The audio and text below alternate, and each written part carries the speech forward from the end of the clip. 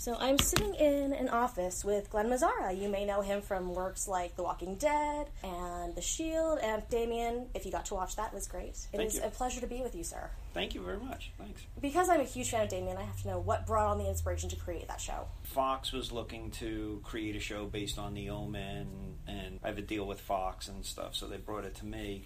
I started thinking about he's an antichrist, and Christ began his preaching when he was 30, so I thought, could we do some sort of mirror version of that set today? So once I started thinking about that character and the world and everything, I just got excited about it. I noticed while you live tweet the show, you were very, very open about promoting the diversity of your crew. Mm-hmm. How is it that you're one of the only people I know of in industry who's currently doing that?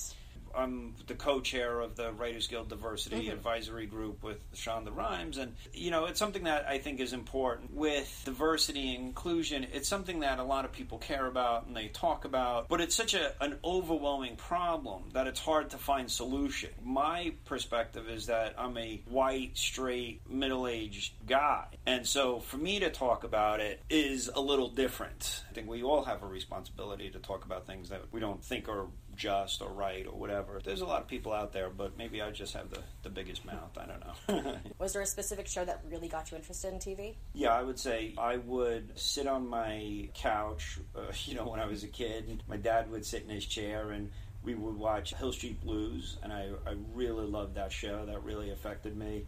And then the MASH series finale. I don't know if you ever saw that. It's pretty powerful stuff. Oh, yeah. And I was lucky enough to talk to some of the writers who worked on that through my work at the Guild.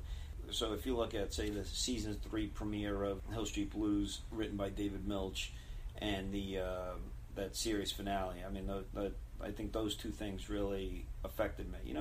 And Twilight Zone, I really loved. And I grew up watching TV like a lot of people did, but those 3 shows I think really affected me more than anything. I know you'd mentioned that you were writing something else right now. Yeah, well, I'm writing a few things. There's a pilot that I have for Fox that I'm working on, and then there's a big property that I might adapt. We're working on that. I can't say those things. That's fine. And then I have a science fiction novel I've been working on. I have a number of short stories. So I sort of have this huge list of things I have to write, and writing is so painful that I tend to just kind of rewrite the list and not get to the stuff I should be doing. I know that feeling. Yeah. But yeah, thank you so much for your time. Is that? Yeah. Well, okay. Well, thank you so much. I really appreciate you coming in. I really appreciate you letting me talk to you. Yeah, and it was fun talking about the show. I haven't talked about it for a while, so I appreciate that too.